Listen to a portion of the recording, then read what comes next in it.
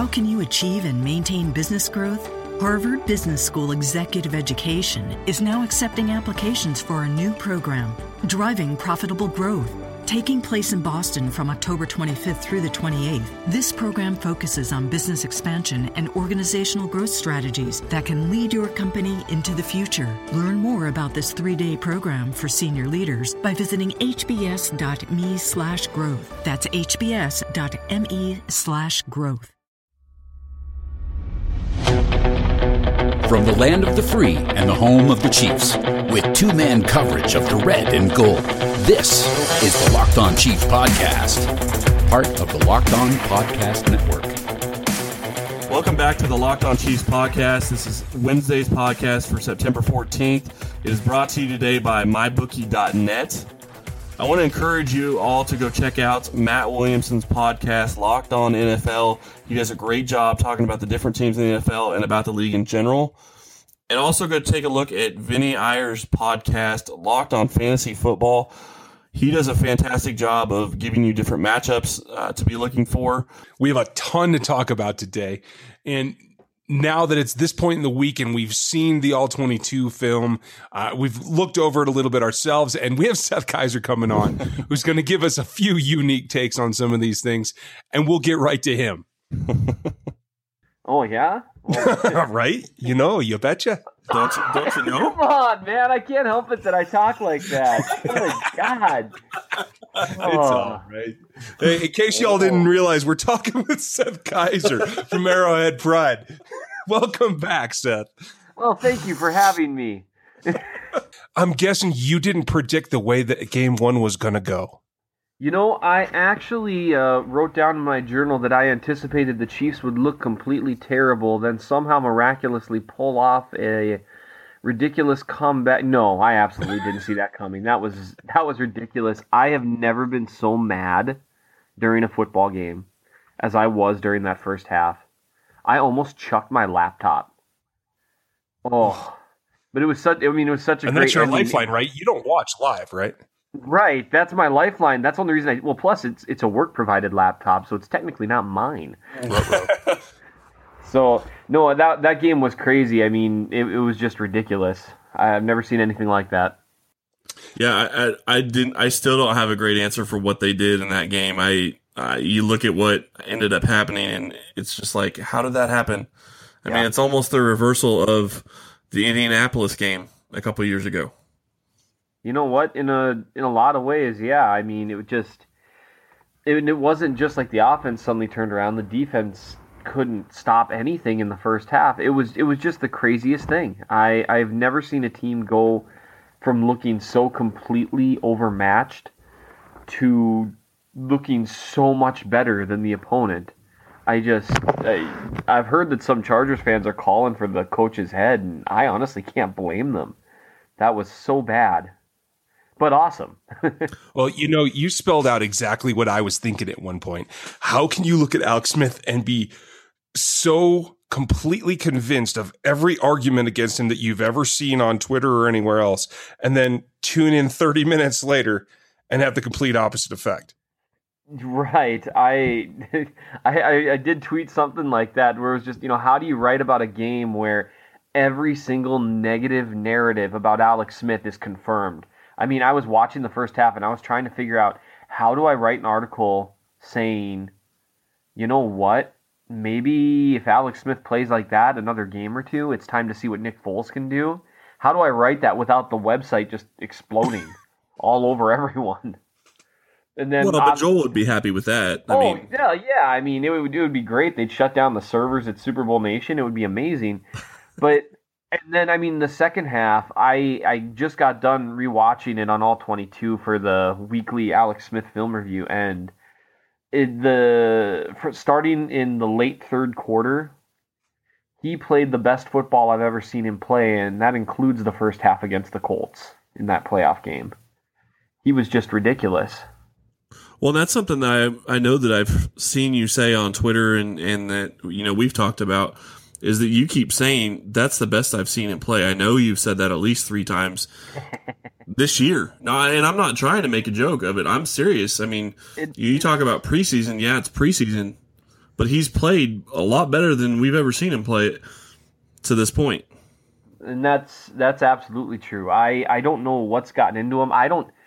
At this point, considering how well Smith played in the preseason, it's almost, I mean, to me, it's tough not to feel like the first half against San Diego was the aberration more so than the second half. Now, there's just no way he can play like that every week. There's just no way. And the way he did in that second half. No, wait a second. You're saying he can't throw for 5,800 yards? Well, he might. That would be amazing. But, I mean, there's just... I can't... If he played at that level consistently, we would be talking about him and Aaron Rodgers in the same sentence. We really would. And I just don't think... I've said before, I like Alex Smith, but I don't think he has that in him. I just don't know where he... I just don't know what happened to him over halftime. But, I mean, from a football perspective, I can say one thing that changed is that the pass protection in the first half was truly, truly horrific. I mean, it was bad. And it tightened up a lot in the second half. And as that tightened up, and Smith just raised his level of play a couple notches, and it all just came together. And that's exactly where I was going to go to, because I went through and watched every snap for the guards today. And I don't know where it happened, who got chewed out at halftime, but something clicked, didn't it? Because their play in the second half was dramatically different. I agree. It's kind of what you'd have expected. LDT, I think, was better than Anger was in the first half. But Anger pulled it together a bit in the second half, although we can talk about that in a bit. I'm still very concerned about him, but the play was dramatically better for both of them. And like you said, I don't know if someone got chewed out or something, but they handled stunts and twists and blitzes significantly better in the second half than they were handling it in the first half. Football season is back, and week 1 was a blockbuster. There's no better way to get into the action like you saw in week 1 than going through the pros at mybookie.net. It's the most exciting online experience for any sports fan, especially an NFL fan. MyBookie features real Vegas odds and incredible player props on every football game. If the game's already kicked off, MyBookie has live in-games and odds updated in real time, so it's never too late to make a play. It's optimized for smartphone users for nonstop action on the go. And that's really the thing. Use your phone when you're out. Go online if you want to. Type in MyBookie into your browser and sign up today. You can use our promo code. It's Chiefs. Simplest code ever out there. And you'll get entered into their $1 million prize pool. Go out and join the thousands of players that are already online playing. Only the biggest, only the best, and it's only at MyBookie. Go sign up today. Well, and one of the things that really was such a stark differential to me watching the game live was they go down on offense and they have that good first drive. Yes, it stalled, but they looked like they were going to be doing very well on offense. And then it just all shifted as soon as San Diego went down and scored a touchdown. Yeah, it was strange. Football is a game of momentum. One thing that stood out to me as I watched Smith's snaps is that the offense actually didn't look quite as pathetic in a rewatch as it felt live. A couple things here and there kept going wrong. And it was only, it was on 3 or 4 drives in a row, and so obviously when you're watching live, it feels like forever. But the offense had quite a few more good snaps than bad snaps. When you throw in the second half, obviously. But it's just curious how for roughly almost 2 quarters they couldn't move the ball at all, and then they just went to moving the ball at will. It was genuinely bizarre. Now, there's plenty of things to be excited about. Obviously, Alex and his Leonidas impression at the end of the game was beautiful. You got to love what Spencer Ware did. But the guy that I'm really excited about, only because I've been looking for a little bit of spark on him for a long time, and I want your take on Chris Conley. Mm-hmm. I'm pretty excited about him too. I try to be cautious with player development stuff because you just never know. But there were a couple things I saw from him. The trend he started in the preseason, being a guy who attacks the ball with his hands and demonstrating strong hands, that continued. The sharper route running continued. Attacking the ball in the air also continued. And just as importantly, and this is unlimited targets here, and so it'll be interesting to see how that goes moving forward. I tweeted something out a couple hours ago, a picture of the coverage on Conley as Smith was releasing on about a 12-yard comeback route. And Smith was releasing before Conley came out of his break and well before he was open. And you saw a few throws like that to Conley from Smith where, announcers always talk about trust, and to the point that almost sounds like a cliche.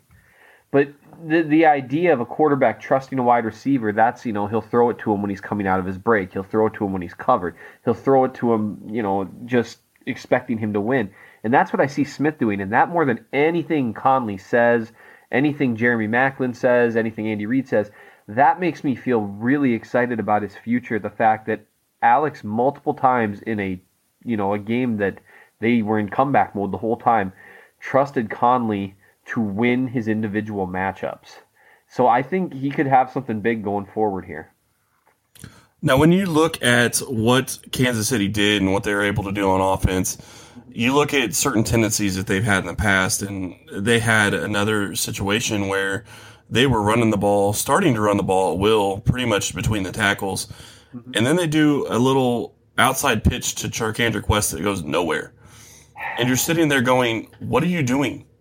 Yep. It's the same old Andy Reid. Why? That was really frustrating. Another thing that changed in the second half, you saw, at least as far as like on a percentage basis, a lot fewer cutesy type plays, like you said, those quick pitches outside or those quick end arounds or, the fake to the handoff then or that kind of stuff, with the predetermined reads or you saw less of that and the offense just started rolling. And like you said early on, they were just handing the ball up to Ware a little bit, and Ware is an incredibly talented running back. And the offensive line run blocks very well. Anger, for as much crap as I've given him, as much crap as he's getting from the fan base, he looks better run blocking than pass blocking. He knows his assignments well. And I just can't for the life of me figure out why Andy Reid, even with Charles out, he's got a pair of running backs that can get the job done, especially Ware. Why he won't just commit to running the ball is something that really frightens me, especially when Charles comes back, because I'm very afraid that we're going to have a two-headed monster at running back like no one else in the league has.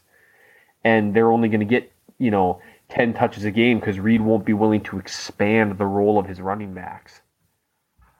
Yeah, well, that's got me concerned as well. And I tracked it all last season to see what the percentages of what his tendencies are. And you're absolutely right. This was a specific scenario where they were down so far that you can justify throwing the ball 48 times. But especially if you have Ware and Charles back, man, it's got to be a bigger chunk of your offense. And you have to run more than pass, in my opinion, when they get back. Absolutely. I completely agree. Now, to be fair, if Smith keeps playing like he did in the second half, they can do whatever the crap they want. And it's going to work. I mean, that is the God's truth. If Alex Smith plays at that level for the rest of the season, it won't matter what Andy Reid does. It really won't. I mean, barring him telling them to go out there and take a knee.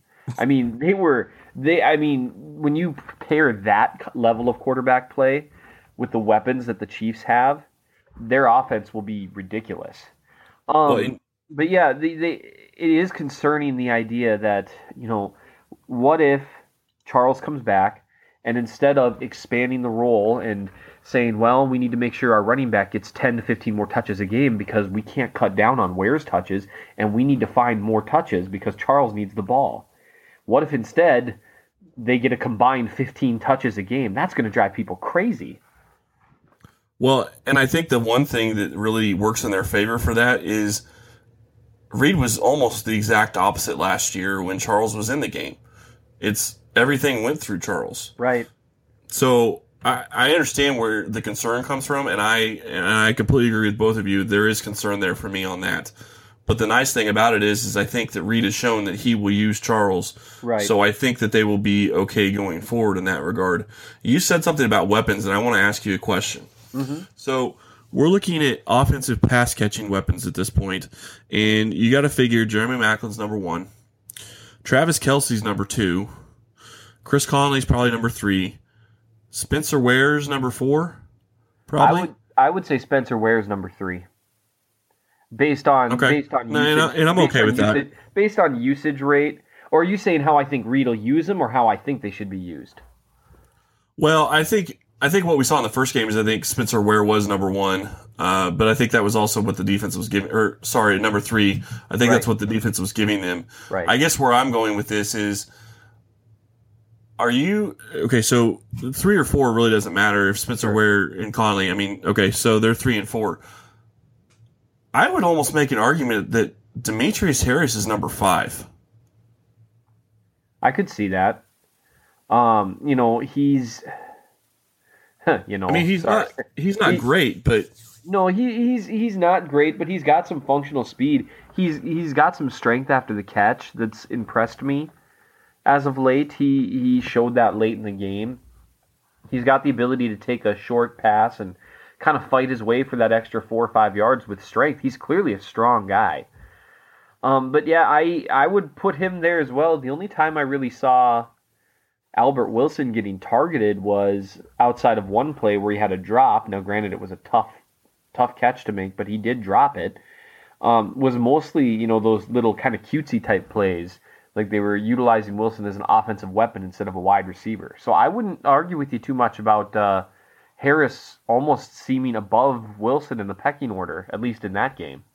Well, and I'm not so sure that Hill wouldn't be above Wilson. Hill is frighteningly fast. It's startling to watch. Now, I'm not ready to write off Wilson just yet. I know, he's got a lot of people that are pretty down on him. I think he's got a useful skill set. I'm curious if he's the kind of guy that struggles when he doesn't feel like he's kind of getting his. You see more body language stuff from him than you do from other wide receivers, which I hate saying stuff like that because we don't know what's going through their head. But you see more visible frustration from him than any other Chiefs receiver, including the tight ends, when he doesn't get the ball thrown his way, and you can tell when he thinks he was open and he should have gotten the ball. And I'm just curious if that's affecting him and if that might be affecting how the coaches view him. Hi, you've reached the High Fashion Hotline. Hi, my family's going to a tailgate, and I want our style to stand out from the crowd. Just go to Old Navy. Old Navy? Yep, Old Navy's got all the latest fall styles. Plus, during Old Navy's colossal sale, you'll save up to 50% off store-wide. Did you say up to 50% off? I did, so don't sit on the sidelines. Old Navy has the perfect pants from $19, stylish dresses from $15, and comfy tees for the family from just $6 right now at Old Navy and OldNavy.com. We're cheering for Old Navy. High Fashion, Old Navy. Valid 10-2 to 10-10. Select styles only. Look at the defense. The 3 guys on each level that I want to talk about. And, it's been beat like a dead horse, but I think the redemption within a single game, half to half, on the defensive side has to really go to D4, doesn't it? Ford, I couldn't really... I didn't notice him playing particularly horribly to start the game. But, I mean, he... Obviously, the way he came through very late in the game, the story of redemption would be his because he's the one that's been under the most fire, and he made arguably the most clutch defensive play of the day that essentially assured overtime. And so, I mean, Ford hopefully silenced some people. He looked like he was sealing the edge all right, especially in the second half. And so I think they can get by with him. Now, what about Justin March? Because I watched a lot of his tape too. That was pretty rough. Yeah. It reminded me, it was eerily reminiscent of his very first starting game in preseason. Now, here's what's interesting to me, because that was against St. Louis, if I'm remembering correctly. Against St. Louis in preseason, March got his first start, right? So this is kind of a theory I'm working on with March. He got his first start versus St. Louis, his first preseason start, or his first starting action period. And he was bad. I mean, he kept hitting the wrong gap. He was getting overpowered. it was bad. And then he came back against an admittedly poor Bears team and played a really solid game. He didn't make any of the same mistakes. He was hitting the correct gap. He wasn't just trying to overpower offensive linemen. He was actually, functionally combating them a little bit rather than just pushing. He was actually, moving. And so what I'm curious about, and we'll see this next week because I assume he's not going to get yanked. I'm assuming he's going to be the starter again. I'm curious if we see the same thing happen here. Because my theory on March is that he's a guy that gets himself pretty amped up. And I think we might have seen a case of, sure, he'd had starts before, but that's preseason. This is it. His first time, he's at Arrowhead. I'm curious if he didn't get those same kind of jitters that he got against St. Louis because he was making really similar kinds of mistakes. And he looked to me like an athlete that just didn't know where to be yet.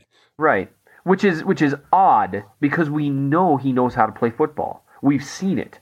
We've seen him hit the right gaps. We've seen him do the things he's supposed to do. We've seen him do it with the second and third team, and we've seen him do it with the first team in preseason. And the two times we've seen him perform exactly like this now, exactly identical, one happens to be the first time he ever gets an NFL start. The second time happens to be the first time he gets an NFL start in the regular season, real NFL action. So I'm cautiously optimistic that you're going to see a much better version of Justin March next week.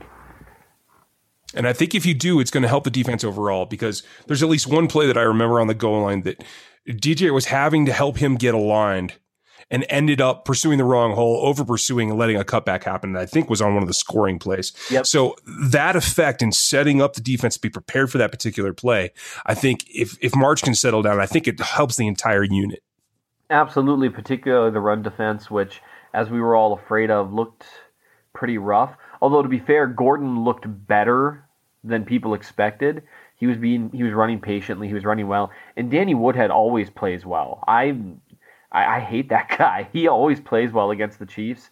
He's a slippery little guy, and so it'll be interesting to see how they do against the Texans this week. But yeah, the run defense as a whole is something that I can see why people would be concerned. Well, and San Diego's line looked pretty good from what I saw, at least in the first half. Now, let's shift a little bit and start talking about Houston. You want to make any comments about your boy Jeff Allen in a Houston uniform and seeing him down there this week?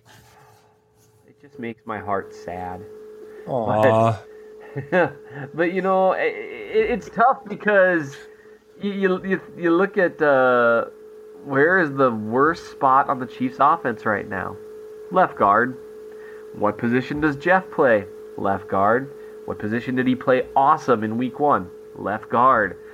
And it just makes you think what could have been. It really does. Now, I think Parker's going to work out. I think he's got some tools. But for right now, basically, I have a sad over that.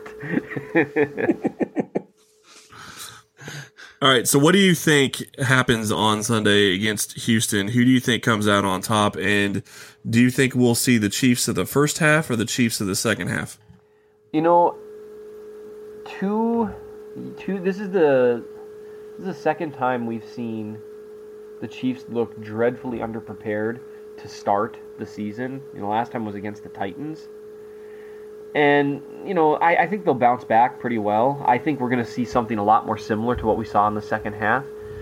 Here's the thing I'm curious about with regards to the Texans. People are talking about, they look good, they look way better than the Chargers.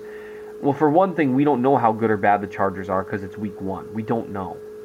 And they could well end up being a decent football team. We just don't know. Enough changes year to year. The second thing is people need to remember the Texans were playing the Bears.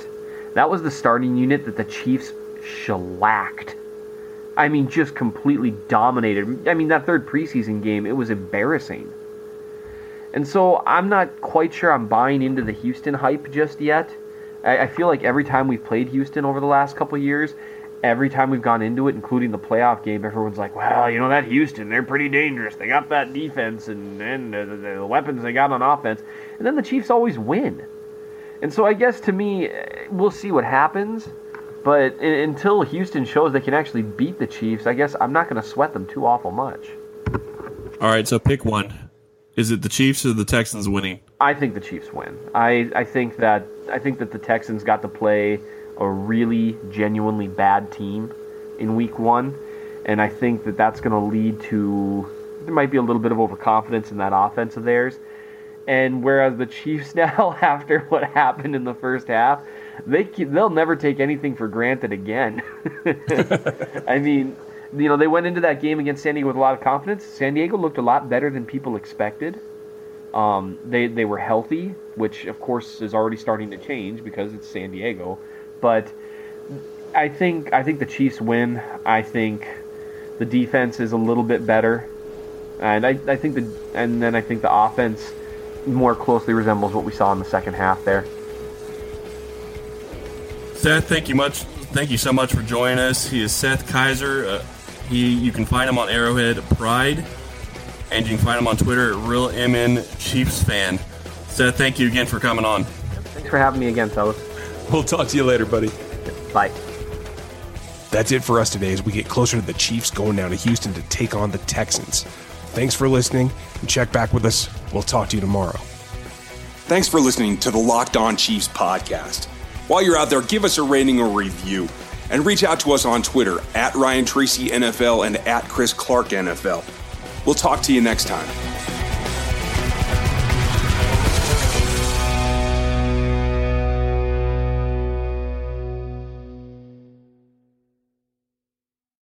Fall has arrived at JCPenney, the perfect time to refresh your home. From now until Sunday, get up to 50% off select comforter sets, furniture, and the most comfortable mattresses from top brands like Tempur-Pedic, Sealy, Beautyrest, and more. And save 50 to 60% on select sheet sets, plus an extra 15% with your coupon on select home items. Hurry and soon. That's getting your pennies worth. JCPenney. Coupon valid 9/28 to 10/9 on select home items, furniture, and mattresses. Prices valid 9/28 to 10/1. Selections vary by store while supplies last. Savings on regular and original prices. Intermediate markdowns may have been taken. Some exclusions apply. See store or jcp.com for details.